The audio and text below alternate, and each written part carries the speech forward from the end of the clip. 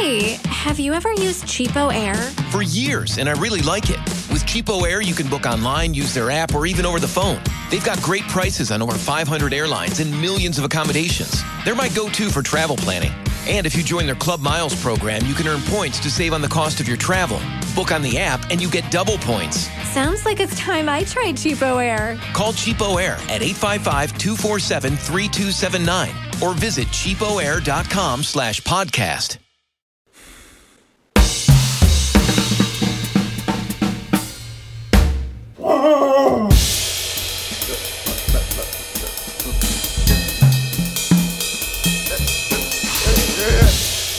Ladies and gentlemen, can I please have your attention? Can you dig it?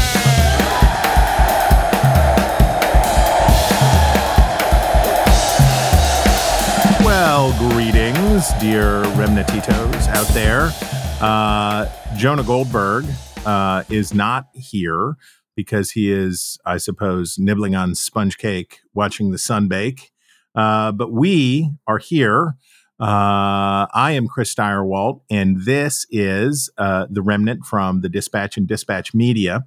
And I wonder if our guest today ever tires of being right. I wonder if he becomes, as Donald Trump said, you'll win so much you'll get tired of winning. And our guest today, Rui Teixeira, has been powerfully, profoundly right about the challenges facing the Democratic Party, his party, as they have tried to navigate what we will call, I think I called in my dispatch column this week, the Kardashian-Trumpian era of post-credibility celebrity America. Rui, who is, among many other things, the author of the excellent and useful new book, Where Have All the Democrats Gone? His Substack is Liberal Patriot. It is great. Should be required reading for anybody who wants to understand what's going on. And he is my esteemed colleague at the American Enterprise Institute. Rui, welcome. Hey, Chris, it's always great to be here with you and on the Remnant. So, by God, let's get to it. So, basically, what I observe is that the Republican Party has been having a nervous breakdown for 8 or 10 years. And you see this massive lane open up for Democrats, right? You see this huge, what should be this era of massive opportunity for Democrats. And Democrats basically unable to convert. They've been in the red zone, ready to score for so long, but can't manage to put together a coalition that works and is reliable. Is my diagnosis fundamentally correct? Yes. No, I believe that's correct. I agree, of course, about the dysfunctional nature of today's Republican Party. It's many, many serious liabilities. It's, obviously changed in many important ways. There's a strength there in terms of being more appealing to working class voters, but there's a lot of weaknesses there that really do put a ceiling on their ability to win elections and form a coalition. So, as you say, you would think in that situation, the Democrats would be running the table. I mean, this is a party that is, the Republicans are a party that has basically managed to give themselves over to Donald Trump and some of the crazier elements of their own coalition. So, given that a lot of people really don't like Trump and a lot of people really don't like crazy, what's the deal? Why can't they do any better? And I think the interesting thing here, and I get a lot of this, is a lot of Democrats do not see the problem, right? It's kind of like, I see this big opportunity. You see this big opportunity. I see a wide open lane to becoming a dominant party, the normie voter party of America, as it were. And it's not happening, but that's not the way they see it. I mean, they, as far as they're concerned, they're winning, and they're not getting tired of winning, because they say, look at the tape, right? Okay, 2018, the Democrats gain over 40 House seats. They come roaring back after 2016. 2020, Biden wins the election. He is president of these United States. 2022, everybody thinks the Republicans are going to get their clock. Republicans are going to clean the Democrats' clock. They don't. Democrats far outperform underlying expect. They don't lose the Senate. They barely lose the House. Right? They win. They do good in governors and special legislative elections, and then in 2023, they win a lot of special elections. They're doing great. The abortion rights wind is at their back. So as far as a lot of those people are concerned, the Democrats, it's kind of like we got it locked, man. I mean, there's no need to really change much at all. And if we aren't beating the Republicans decisively right now in the polls, that's a problem of the polls. The people we need will come back home. And if it wasn't, we do have this problem with all this media misinformation, the conservative bubble, the lies, the things the nefarious things the other side are doing. They're duping the honest workers and peasants of America. That's why the polls don't show us cleaning up right now. And did we mention that the economy is doing great and it's going to do better? And all of these problems will disappear by November 2024. So, I'm just telling you my feedback from Democrat land is I see this opportunity. You see this opportunity. They think that they may see an opportunity there, but they interpret it as an opportunity that is currently being taken advantage of. They're on the cusp of a great victory, a great era, and we're already seeing the green shoots of that era today. So do you think that's fair, Chris? Am I overstating what you might call the complacency of the Democrats in light of this situation and the ability to interpret seemingly everything as telling a unified story of that is sort of anti any kind of doom and gloom, and certainly any need to change the basic approach of the party? I think that the unwillingness of partisans, especially ideological partisans, to see the liabilities in their own beliefs is profound. And we often hear when a candidate loses, ideological partisans say it is because they did not sell the right message. And when they win, they say, well, it must have been the message. For Democrats, the gift of Donald Trump in cycle after cycle, and you very correctly identify the unforced error for Republicans in 2022 with goofball candidates that snatched, not defeat, but disappointment from the jaws of victory. We're recording this today.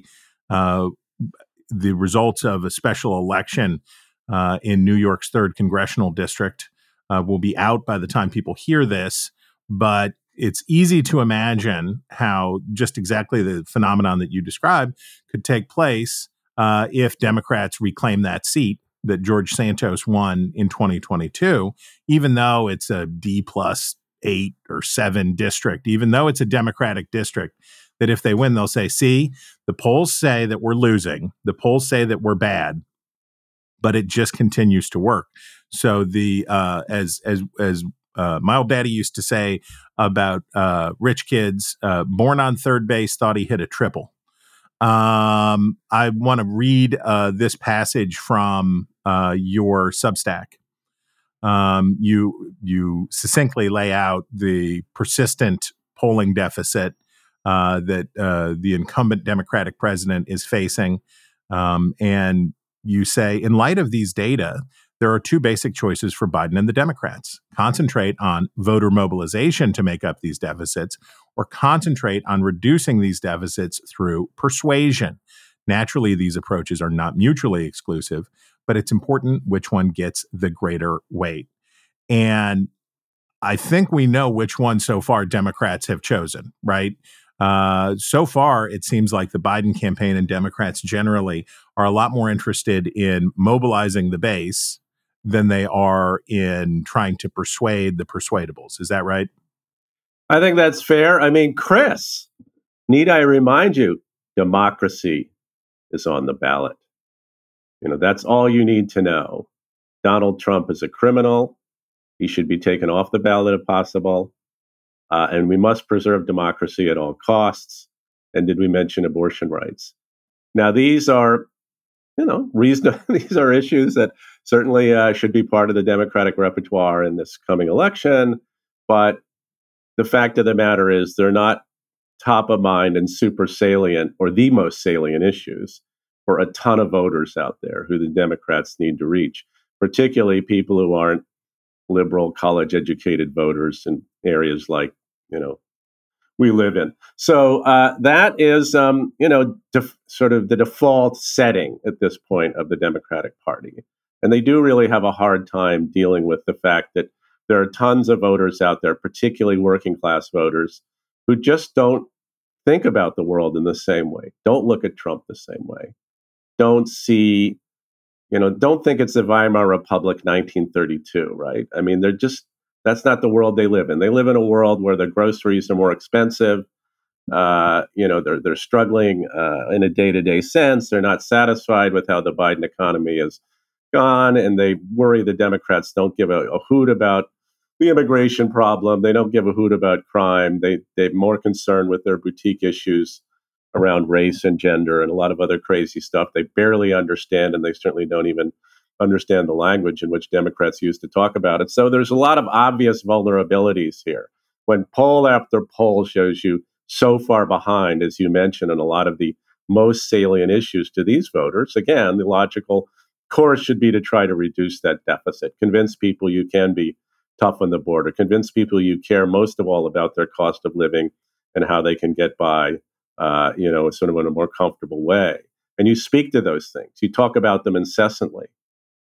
But if your view is what we need to do is mobilize the currently existing Democratic base, which is increasingly less working class voters and more college educated suburbanites, say, you put the emphasis on a different thing. You talk incessantly about democracies on the ballot. You talk about abortion rights. You talk about all the ways in which Trump and the Republicans are fundamentally culturally out of sync with where you're coming from and your priorities and what your next door college educated neighbor thinks about the world. So that's the default approach of the Democrats. And yet, Chris, as we look at maybe polls aren't perfect. Maybe polls don't obviously predict entirely at this point what will happen in 2024. But for God's sake, look at where we are. Donald Trump's ahead by maybe a couple of points, and the national average at this point in 2020, Biden was ahead by 5 points. The Democrats are doing terribly among non-white voters. You get 15 to 20% of black voters saying to vote for Trump. You get margins among Hispanics that are in the single digits when they won them by 23 points in 2020. If you look at working class voters, who are the majority of voters in this country, about 2/3 of eligibles, 3/5 of the people who probably show up in 2024, the Democrats are losing them by like 15 points. They lost them by 4 points in 2020. And this does not work as political arithmetic, and that's a big part of the reason why Biden is behind right now. So, yeah, there's a lot of motivated reasoning going on here in terms of how Democrats are digesting that data, and a remarkable comfort level with a situation that shouldn't be comfortable. We will descend in the Jesuitical terms. We will descend into the particular on these matters. But first, I want to snap out. I want to pull back, and I want to talk in big terms. The big picture, eh? The big picture.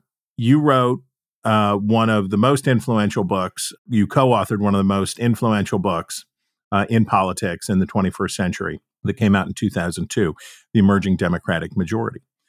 And now your new book, Where Have All the Democrats Gone? What changed in the American electorate? How did, we've talked a little bit about how Democrats have changed.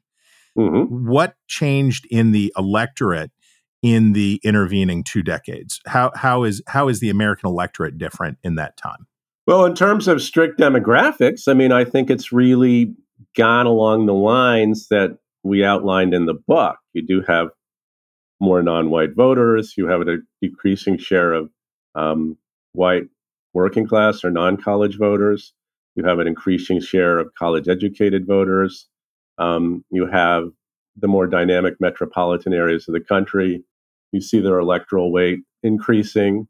All those things happen. The problem was not that. The problem was less the nose counting aspect of how the electorate changed over time. It's what happened with those noses, so to speak. As we argued in the emerging Democratic majority, this sort of new electorate that's emerging that we described that provided a basis potentially for the Democrats to form a durable majority. It depended, among other things, in keeping a strong share of the white non-college vote, because even though they're declining as a share of voters, they were still massive, and they were really big in a lot of important states. So we thought, you keep 40% of the white working class vote overall, maybe 45, and like Midwest states where they loom so large, and you got yourself a pretty tough, pretty impressive coalition. However, that did not happen, and that's really, sort of point number one, and how the electorate changed in a way that was not good for the Democrats. Obama actually did pretty well in 2008, but ever since then, it's gone increasingly south for the Democrats, culminating in 2016 when Donald Trump does so well among white working class voters, particularly in the Midwest.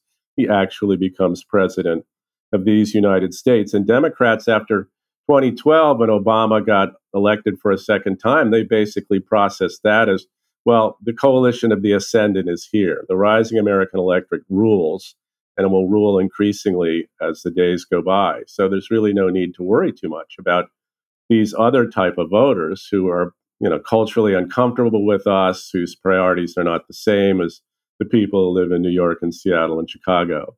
That turned out to be a disastrous point of view and a disastrous way to sum up that election. And as I say, that's how we got Donald Trump. The other important thing that's happening, though, and this was totally unexpected by Democrats, is that if you look at the non-white population, you look at blacks and particularly Hispanics, the theory of the emerging Democratic majority as Bowdlerized by the, sort of the Democratic establishment and the activists was that, the more non-whites you have, the better Democrats will do. It's just as simple as that. It's like automatic, basically. Demographics are destiny. The problem is, what happens if the fewer of those voters vote for you? That cancels out the effect of having more of them. And that's exactly what we saw, particularly in 2020. It became very obvious when Democrats' support among, for example, Hispanic white working class voters dropped by about 20 points. And this was after 4 years of Donald Trump. That wasn't supposed to happen. That was not supposed to happen, but it did. And we're still seeing the same thing in the polls today. The non-white voters, particularly non-white working class voters, are becoming increasingly reluctant to declare their support for the Democrats and are becoming increasingly willing to vote for the Republicans. Okay, let's take a second to hear from our sponsor. Do you owe back taxes? Pandemic relief is over now. Along with hiring thousands of new agents and field officers, the IRS has kicked off 2024 by sending over 5 million pay-up letters to those who have unfiled tax returns or balances owed. Don't waive your rights and speak with the IRS on your own. They are not your friends. Tax Network USA, a trusted tax relief firm, has saved over $1 billion in back taxes for their client, and they can help you secure the best deal possible. Whether you owe $10,000 or $10 million, they can help you. Whether it's business or personal taxes, even if you have the means to pay or you're on a fixed income, they can help finally resolve your tax burdens once and for all. So call 1-800-245-6000 for a private, free consultation or visit tnusa.com/remnant. That's tnusa.com/remnant. Okay, so let's take a second to hear from our sponsor, Aura Frames. Longtime listeners know I'm a big fan of Aura Frames. I've gotten them as gifts. I've given them as gifts. I sent my daughter back to college with one so she could look at many, many, many pictures of her cat and I guess her parents as well. So if you're looking for the perfect gift to celebrate the moms in your life, Aura frames are a beautiful Wi-Fi connected digital picture frames that allow you to share and display unlimited photos. It's super easy to upload and share photos via the Aura app. And if you're giving an Aura as a gift, you can personalize the frame with preloaded photos and memories. I can attest. It is very easy to use, very intuitive. You don't have to read a lot of documentation. It's just like you load the app and it says what pictures do you want in your frame, and you put them in your frame, and you can change them, and you can set the settings to whatever you want for how long the pictures stay there. It's pretty idiot proof. From grandmothers to new mothers, aunts, and even the friends in your life, every mom loves an Aura frame. Named the best digital photo frame by Wirecutter and selected as one of Oprah's favorite things, Aura frames are guaranteed to bring joy to moms of all ages. Right now, Aura has a great deal for Mother's Day. Listeners can save on the perfect gift by visiting auraframes.com to get $30 off plus free shipping on their best-selling frame. That's auraframes.com. AURA frames.com. Use the promo code REMNANT at checkout to save. Terms and conditions apply. There seems to me to be a squeeze play going on for Democrats. So, as you were talking about, they're leaving a lot of money on the table with working class voters. Now, there are some cultural shifts. There are some partisan sorting, geographical shifts that work against Democrats. Oklahoma, West Virginia, Kentucky, places like this are not coming back anytime soon. And there's the policies don't matter. Brand and party identification matter. But there's certainly in a lot of places. You went to college in Michigan and Wisconsin.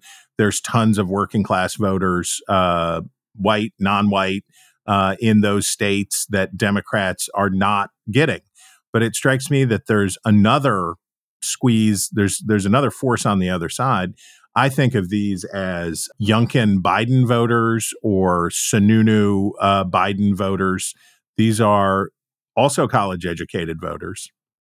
They're also affluent voters. They're typically suburbanites, and they would naturally gravitate toward Republican policies, but they're not comfortable with Donald Trump. A lot of these are women. They're not comfortable with Donald Trump, and they're not comfortable with the direction of the Republican Party. But Democrats don't seem able to bring the Nikki Haley facing sort of moderate suburbanite into their fold for those same reasons that you described, because of the strong beliefs on these boutique issues. They can't quite build out the full sort of Eisenhower coalition of non-white voters and affluent, upwardly mobile suburbanites. Is that right? Yeah, I think that's right, and I think that the comforting thing there here for the Democrats, or what they grasp onto, is those Biden Youngkin voters. They're still going to vote for Biden. So in a way, you could think about this as the Biden squeak through coalition. That seems to be the coalition that they're satisfied with, in a sense, and certainly that's the revealed preference. We can get just enough of those suburbanites. We can sort of keep our losses down to simply a thundering defeat among working class voters. And if we do that, Biden will squeak through. We'll keep our nose above the water. But yes, I think it's absolutely correct, Chris. They're not consolidating those voters. They're not forming a coalition that's going to have any durability. And the moment that Republicans, sort of have a somewhat different face, a somewhat different approach, Trump gets out of the picture to some extent, you have not consolidated those voters. Those voters can easily return back to a party that could make them feel more comfortable than the current Trump Republican Party does. So one way Yuval Levin and I put it is, this is politics without winners, right? I mean, we're fighting around the 50-yard line of American politics. It seesaws back and forth across all the different houses of Congress and the presidency. But nobody's really got the upper hand. No one can really push the opposing team deep back into their own territory, right? to extend the analogy. So Democrats do not have that in their, sort of their playbook. This is what it should be about. We should be maximizing support. We should be compromising in a lot of different ways that is going to consolidate more of these people in our camp and bring more persuadable voters, consolidate them behind the Democratic approach. We're going to make as many people as possible feel as comfortable as possible. So we're not going to have just the Biden squeak through coalition. We're going to have the Biden and Democratic dominant victory coalition. In an odd sort of way, sometimes I wonder if they even believe this is possible, right? I think they think so much of the country is so crazy, so racist, so xenophobic, so befuddled by Fox News that maybe that's the best they can do is the Biden squeak through coalition. I believe, and perhaps you believe, Chris, they could do a lot better than that. But in a way, they don't even believe in themselves. Yeah, I think either of these parties could, if they could be normal, right? If they could embrace normal behavior and appeal to the middle, there's a big majority waiting for either of these parties. So I want to take a deeper dive on Hispanic voters, but before that, the current obsession in the Biden campaign and the Democratic Party is, what are we going to do about sluggish Black turnout? What are we going to do about disaffected Black voters? Joe Biden, as much or more than any Democrat that I can remember, has focused on Black voters. He rewrote the Democratic primary calendar so that he could suck up to Black voters in South Carolina. He chose an African-American woman as his running mate.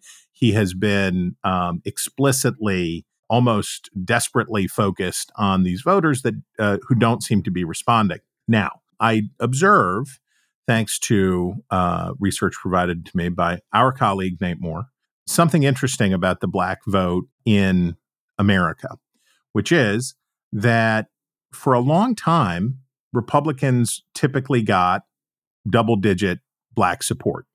I'm looking here, going back to the 90s, the Republican share of the Black vote was 12%, 10%, 12%, 11%. And it was only under Obama, and I think we saw some of this with Hispanic voters as well. George W. Bush, I think, got better than 40% of Hispanic voters. Yeah, around 40. And then Obama and Trump, the combined effects of Obama and Trump, you see these stratospheric numbers for non-white voters, particularly Black voters for Democrats. Is it possible that what we're seeing among Black voters is a return to a turn of this century attitude where Democrats are going to reliably lose 12 or so points of the Black vote to Republicans? Well, I certainly think we're probably returning to that kind of situation. But I think it can't be ruled out that we're going to blow past that to where Republicans could get like 15% of the Black vote. It doesn't sound like a lot, but it is a lot in the context of American politics. Could be really important in a lot of states. So in other words, we could go from, sort of Republican ceiling of, 10 to 12 points to something in the mid-teens and maybe even past that. And if that happens, that's just a mega change. And for those people who don't think that's possible, I mean, you can look at the approval ratings of Biden among Black voters under 50, according to Pew. I mean, it's like underwater by 20 points. I mean, this is like shocking for Black voters. And some of those voters may very well wind up voting for Donald Trump. So, and content, so being willing to entertain Republican candidates the way the older Black voters just simply aren't willing to do.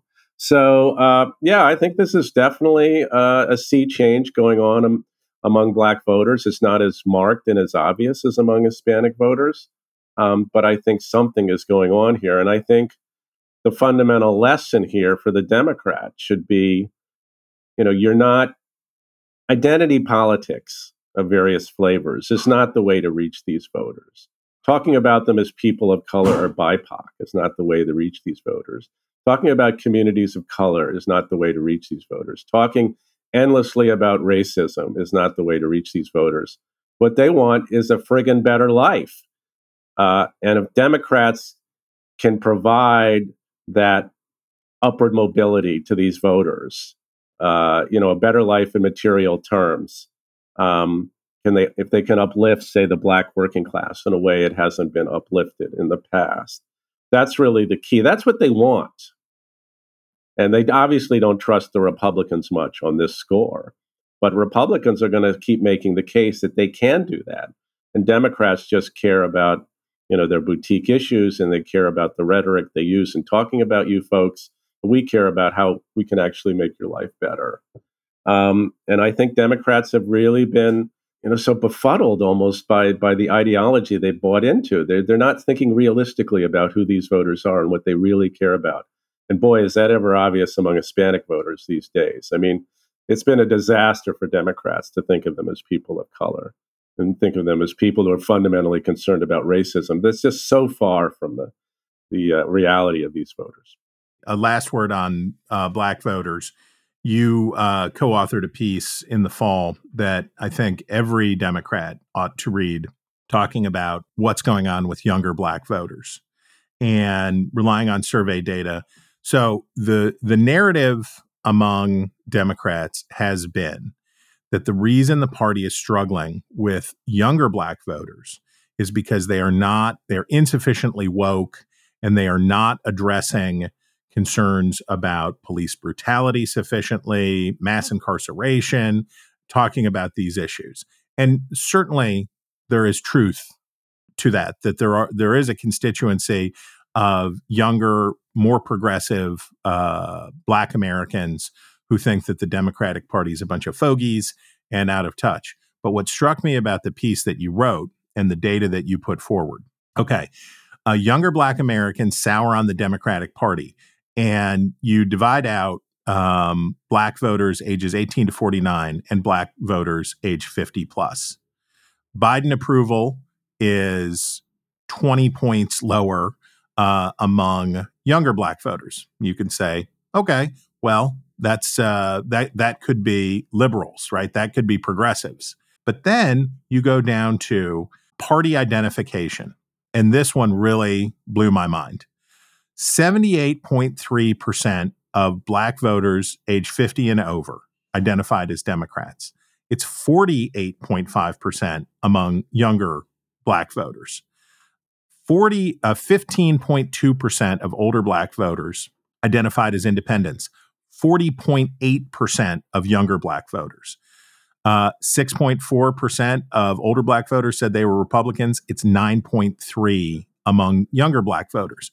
So I think that is a great encapsulation of your point about where the energy is and the religious belief among Democrats, many Democrats, of thinking of Black voters as monolithic and thinking of the threat to Black voters, which, by the way, they hear from activists in their party constantly, which is we've got to move left on these cultural issues in order to shore up younger Black voters.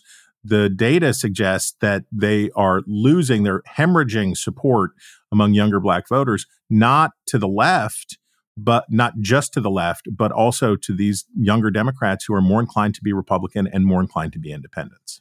Yes, that's right. And I think part of the reason why they make this mistake of thinking that all of their problems with these younger, for example, Black voters, is because they're not sufficiently and aggressively woke enough or focused on police brutality or racism or what have you, is because that's what the activist groups tell them. I mean, John Judas and I, in our book, we talk about the shadow party, the penumbra of activist groups and foundations and intellectuals and good chunks of the media. They're all singing the same song. They're endlessly covering the ways in which this is a benighted racist country, and that that we're not being sufficiently vigilant about it, and we're not being aggressive enough in confronting it. That's what they're at. That's what the activist groups and associated sort of Democratic-friendly organizations are telling them. But these people don't represent and don't speak for the median young black voter. They just don't. I mean, these are the people who get the foundation grants. Yes, these are people who are interviewed by the legacy media. These are the people who have very loud voices on social media. But that's really different than an ordinary black working class 40-year-old guy or gal. I mean, it just is. And the sort of inability to understand this willful sort of attempt to interpret the sort of fulminations of these activist groups, these spokespeople, these intellectuals, as representing the voice of the ordinary black voter, I think is just so foolish and so blind to the realities of the situation. But I think to some extent, a lot of Democrats, they live in a bubble. So those are the black voters they hear, those voters, quote unquote. Those are the black voices they hear. They think that the feedback they're getting from that sector of sort of their party associated groups, somehow they are translating the views of the black masses for them, which arguably is almost a little bit racist or something, right? I mean, those people. Certainly paternalistic. Certainly paternalistic. So, there's a very simple way to, really understand the voices of the people. You actually have to listen to the people. You have to dig down into the data. You have to have an open mind about what they're saying and how complicated their views are on issues like crime, on issues like immigration, on issues of racism, and what have you. I mean, just listen to them.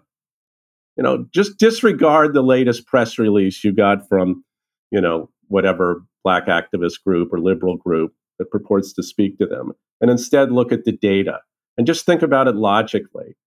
Just think about what the ordinary life is like for a working class person in this country, black, white, or polka dots. Try thinking about that. I mean, I don't want to get too much on my high horse here, but it really kind of annoys me when people, Democrats, assume they really understand the lives of working class people when it turns out that what they listen to is anything but that. So if black voters are not as monolithic as Democrats have tended to think, the story with Hispanic voters is a steroidal, atomic-fueled version of that, in which Hispanic voters have proven, well, here, you cite in party identification, a 12-point net Democratic advantage on lean party identification. That's down 19 points from its recent high in 2021, and the lowest net advantage for Democrats among Hispanics since Gallup started interviewing in Spanish in 2011. So we stipulate the arguments that we've already discussed about working class and about all of those things. But it also strikes me that we have a long history in American politics of immigrant groups coming to the United States, being solidly Democratic. And then as those voters acculturate and have their effect on the culture, and the culture has its effect on them, that the salience of ethnicity in partisanship declines over time. Is that happening too? I think so. I mean, one way to think about this is with the way the immigrants groups start out in terms of their relationship to the political party system, is they may be in a situation where, in a very real sense, I mean, one party is their friend, the other party is not. And they therefore can have a very simple political interpretive scheme of dealing with things. The Democrats are friend, Republicans not. And for the groups that are coming into the electorate, getting as you say, becoming acculturated, this is a very simple way of dealing with things, and it's got a lot of truth to it, right? Over time, I think that wears off, that sort of visceral identification with one party, that party my friend, the other party not. It can break down over time, and it becomes more of a contested thing. Well, which party really is my friend, right? I can't just assume anymore that the Democrats are my friend in every respect. There's other things going on in the world. I'm more a part of America now. So I have to look at it as if not a jump ball, at least something that's much more contested than it used to be.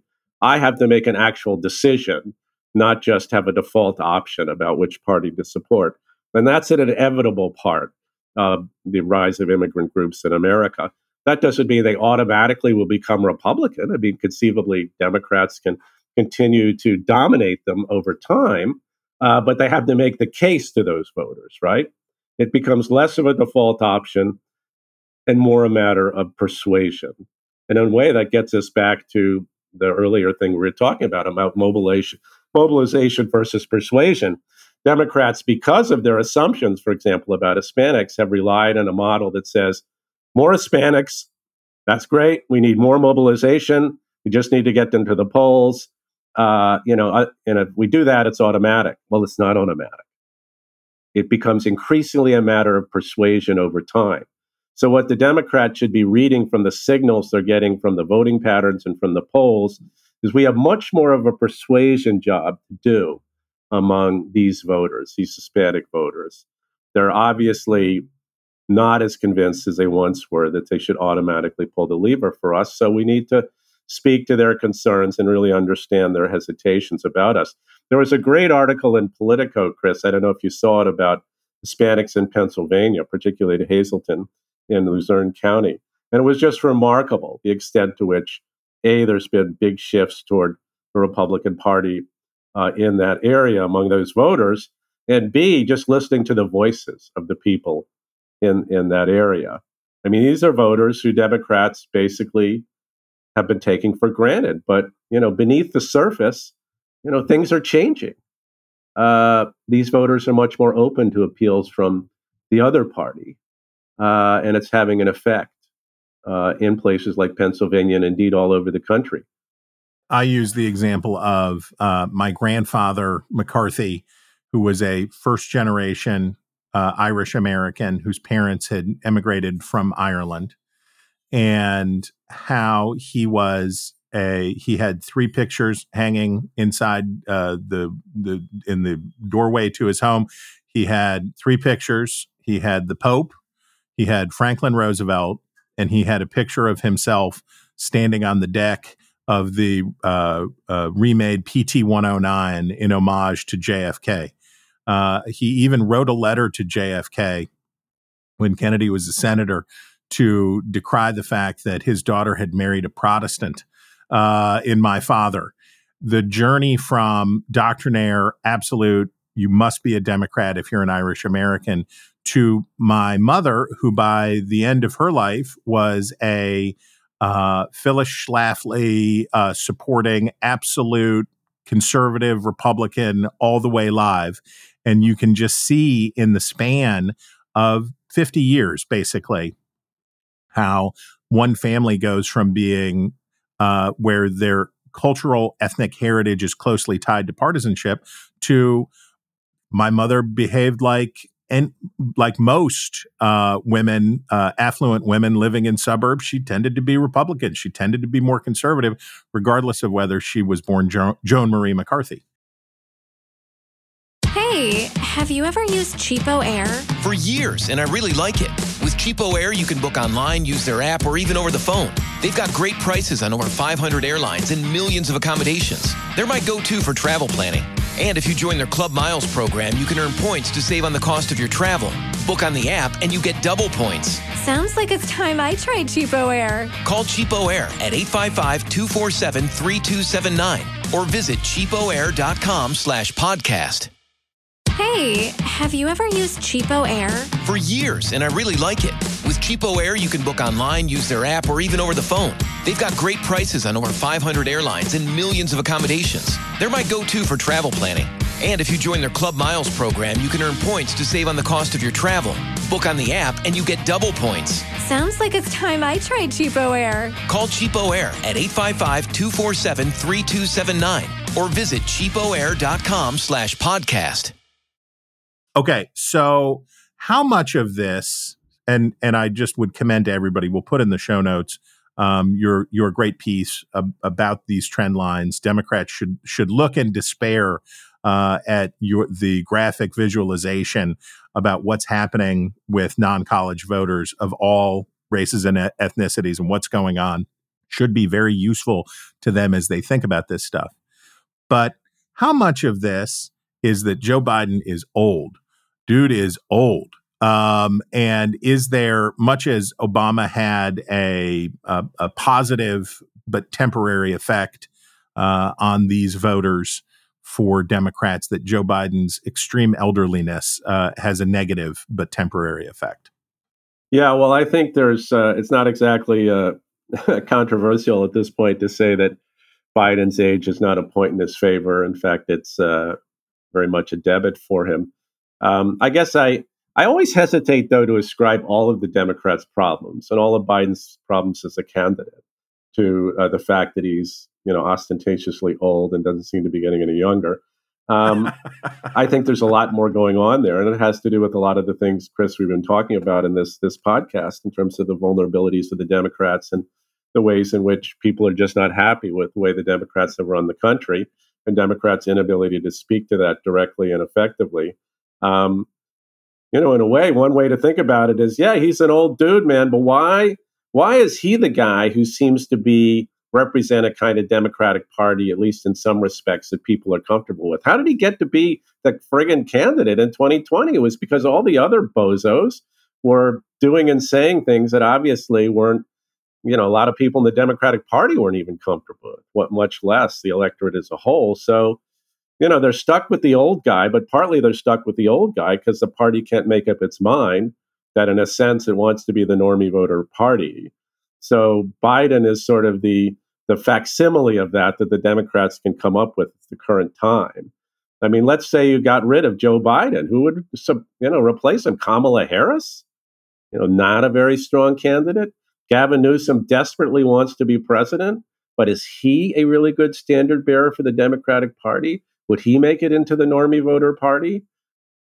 Probably not. So I think, Democrats can look at Biden and say he's really old, but you can also look at Biden and say, well, at least he's, sort of in a halfway plausible way, a normal normie kind of guy who can appeal to normie voters. And he's not threatening. And he doesn't, even though his administration has done and said a lot of dumb things, surely Biden doesn't believe all that nonsense. I mean, look at the kind of guy he is. So I think it cuts both ways in a bit. I tell people Biden's infirmity is an amplifier. It turns up all the volumes on negatives, right? So whatever negative perceptions people have about Democrats, about the brand, Biden's infirmity is plugging that into an amp, and it sharpens and intensifies those things. But you are right. But it didn't create those negative problems and perceptions. That's right. Excellent way of putting it. You are absolutely right that it was non-white voters who made Joe Biden. Joe Biden definitely understands that it was non-white voters who made him the nominee and made him president. And it was their rejection of, watching in 2020, the preposterousness of Democrats saying, well, what about the former mayor of South Bend, Indiana? What about Elizabeth Warren? And I'm like, do you guys know who your voters are? Do you know who the people that you need to go vote are? And it was a great distillation of the way, and many other Democrats have talked about this, but the capture of the Democratic consciousness by a lot of very liberal, very young progressives that captured the consciousness of the Democratic Party. And it was only thanks to Jim Clyburn and a lot of Democratic Black women in South Carolina and on Super Tuesday states that said, you can't be serious. You cannot be, you can't be serious. We'll take Methuselah here because we got to have somebody that seems normal and seems like they might be able to beat Donald Trump. Okay, so if you could design for Democrats, if you could say, if your party said we're listening, right, to, if they said if they all bought your book, you and Judas's book, and they did it, what are the concrete steps that they would take now, given who they have as their nominee, given what's going on? What are the concrete steps that they would take that would demonstrate that they were listening and could make an appeal to these voters? Okay, now do you mean that, Chris, in terms of like literally the situation we're in now, Biden, Trump, matchup coming down the pike. What can you do to maximize your probability of winning in 2024? Do you mean it in a broader, longer range sense? Which are somewhat different questions. I mean, today they call you up. You get the members of the DNC put you on a conference call and they say, Rui, what should we do? We don't know what to do. What do we do? What would you tell them? Well, I'd tell them, dudes, the progressive left is a paper tiger. Stop paying attention to what they're telling you to do, and don't exactly do the opposite, perhaps, but just put that to side and think about what you should be doing and saying to reach like normal, middle of the road voters in this country who are persuadable, who may be thinking a little bit about Trump but really don't like him. So to do that, hey, you need to get tougher on immigration. Yeah, the bill crashed and burned, but there's a lot of things Biden could do right now to deal with the border security problem, and he should do those things and talk about them ostentatiously, right? You know, you could start talking about how you're going to be tough on crime, tough on the causes of crime. You're going to put 100,000 cops on the street or whatever. I don't know. I mean, this is above my pay grade exactly how to put stuff like this. But, you know, you got to start addressing your vulnerabilities in a way that assure people you understand what they're concerned about, and you're going to do something about that. And you're going to start talking more about America, about how we're all in this together. You know, black, white. They're going to go back to that Obama era rhetoric of, you know, there's no red American, blue America. There's just there's just the United States of America. There's no black America or white America. There's the United States of America. Really start striking those patriotic, unifying themes that have historically worked the best for the Democrats. Because let's not forget, Democrats have done the best overall when they are viewed as the party of the common man and woman, of the party of universal uplift, of the ordinary American. Ditch the equity stuff. Stop talking about things in those terms. Talk about how you're going to uplift everybody. And for God's sake, on this climate stuff, stop doing stuff like, you know, caving into Bill McKibben and the climate lobby on LNG exports, and start talking more about how what you're going to do is provide clean, abundant, reliable energy for everybody. And yes, eventually it'll be clean. We're going to have an energy transition. But above all, you're going to make sure that people keep their jobs, and you're going to keep energy prices down. And you're just going to approach things in a way that keeps the material, everyday life of ordinary Americans front and center. You're not a radical. You don't want to change the country overnight. You're going to do your best you can to make sure that everybody, has as much opportunity as possible and as comfortable a life as possible. And it's those Republicans who want to take it away from you. And we're going to stop that. But we are firmly middle of the road. We're firmly committed to the ordinary American. To repeat myself, don't pay attention to those people on the progressive left. Their prescriptions for what you should do and what you should say are almost invariably wrong and reflect their priorities and views, which are not the priorities and views of ordinary Americans. So if you're willing to do that and piss off some of the people in the party and on social media, I would say you would enhance your probability of winning in 2024. Not that it'll be easy, but it will enhance your likelihood of winning. So that's my story. I'm sticking to it. Well, ladies and gentlemen, if anybody understands what it is to be part of a remnant, it is definitely Rui Teixeira.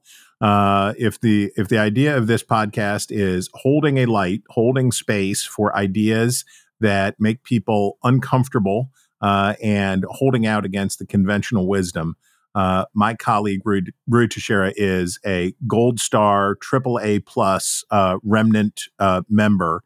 And Rui, I'm so grateful that you made time for us today. I will repeat it again. Everybody should be subscribed to the Liberal Patriot, whether you're a liberal or a conservative, a Democrat or a Republican. It's very useful, very helpful thinking. And the book is Where Have All the Democrats Gone? It is accessible for non-nerds, but richly and deeply researched to satisfy the deepest nerd among all of you. Rui, thanks for being here so much. Hey, Chris, thanks for having me. A great conversation as always. And I guess we're just fellow remnants here. We're doing the best we can in today's America. Well, there you have it. It may be sun and fun for Jonah Goldberg, but it's wintry mix and deep dives on data here on The Remnant. We will stand fast until our dear leader returns. Thanks for hanging out. And until then, I'll see you next time. No, you won't. This is my podcast.